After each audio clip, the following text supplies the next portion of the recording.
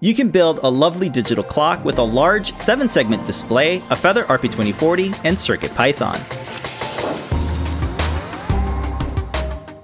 Thanks to Stemma Qt connectors, no soldering was required for this plug-and-play design. This project features a 1.2-inch 7-segment LED display powered by the Adafruit Feather RP2040. For timekeeping, this uses the DS3231 real-time clock module for precise and accurate timing.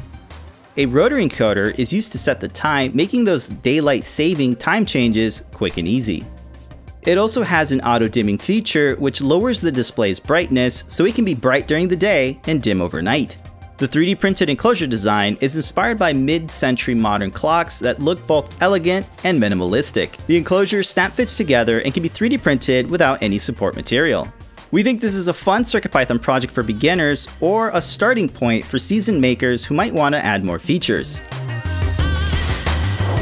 The CircuitPython code has user-configurable settings, allowing you to set a minimum and maximum brightness depending on the time of day. You can initially set the real-time clock module to match your current time and save the code to program the module. To adjust the time, the rotary encoder is used to set the hours and minutes by doing a long press and turning the knob. The code takes care of converting the RTC to display 12-hour time on the 7-segment LED display.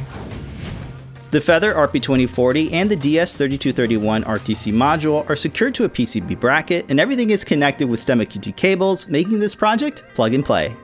A light diffusing gel filter helps to dim the brightness of the LED segments, making them appear much more crisp and legible.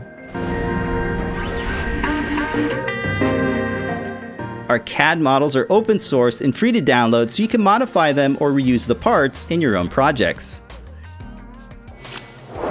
We hope this inspires you to try CircuitPython for your next electronics project.